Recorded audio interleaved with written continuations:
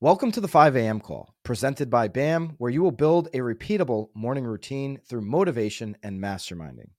Our calls are live every day, Monday through Saturday. You can sign up for the live calls at 5amcall.com and join the private Facebook community. If you're a real estate agent to further advance your career, grow your brand, and actually sell more homes, join me on BAMX with the link below. We have the best courses, live streams, and community for real estate agents. We believe that legacy real estate media is broken, and we are here to fix it. That's why BAMX comes at a fraction of the cost, and you can get a discount by using the code 5AMCall. Join me in BAMX today. Other platforms tell you what to do. We actually show you how to do it. Hit the link below for BAMX and use the discount code 5AMCall. Good morning, East Coast 5 a.m. This is Pat Kenny calling in from sunny South Florida for this week's edition of Patterday. Today is Saturday, August the 19th. I do hope everyone did have an awesome week and was able to tune into some amazing calls from our good friend, Mr. Byron Lazine. I will tell you, it feels great to be able to say good morning to you again here on this Patterday. I've been gone for a couple of weeks. Thank you all for coming back, hanging out with me here. I'm hoping to add just a couple of minutes of a good start to your Saturday morning. I was traveling the last couple of weeks here, some work, mostly finally some vacation. It's been quite some time for us. My wife and I have not really taken a lot of time off over the last few years, more than a couple of days here and there. So it was really nice. I personally have been back to where we're originally from, up in Connecticut, a handful of times. Again, mostly work-related. This time our trip was actually full-on vacation. My wife came back for the first time since we moved to South Florida late in 2020. We brought the dog. It was a whole big thing, and it was a disappointment. We went. We had all of these aspirations of, remember, we're going to go to blank and blank restaurant. We're going to make sure that we visit such and such spot and make sure that we see these folks and these people, and we do all of these things that we used to do that were incredible. And they just didn't live up to it.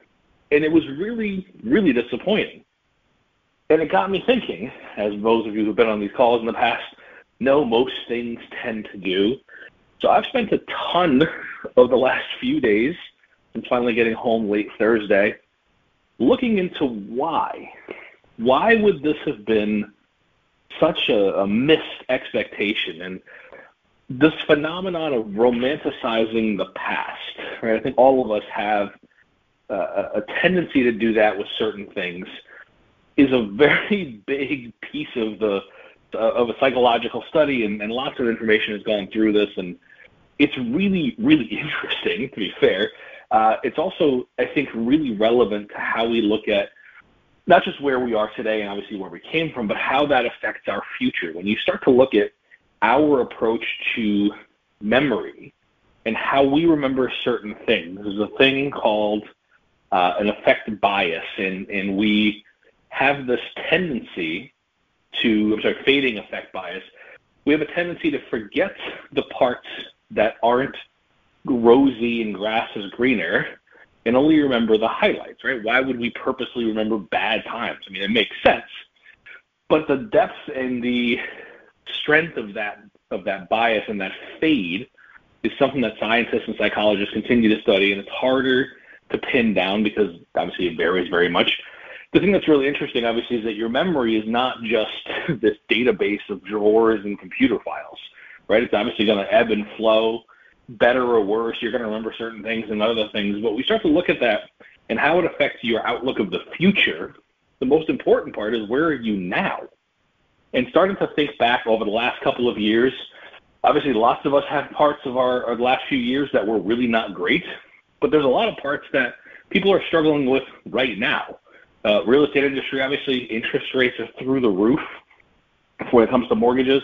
So obviously, if you're a lender, that makes life incredibly difficult. If you're someone who works in the real estate sales, trying to have conversations with your clients when the interest rates are as high as they are is incredibly difficult. Inventory still doesn't exist.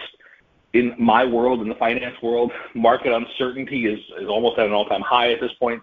We think we know what's going to happen, but we don't. So we think back to the last couple of years and go, man, it used to be really good. It was really easy to do what I do, or it was much, much easier to do what I do. But was it? Or were you just remembering the good parts? And more importantly, are you letting that impact today? Are you letting that impact your path towards the rest of the year? Byron already said it. Summer is over. We're in the tail end of the year. Are you where you want to be? And if you're not, are you spending time crawling backwards to where you were last year or the year before? Because that feels warm and cozy, because it's safer, because you think it was better.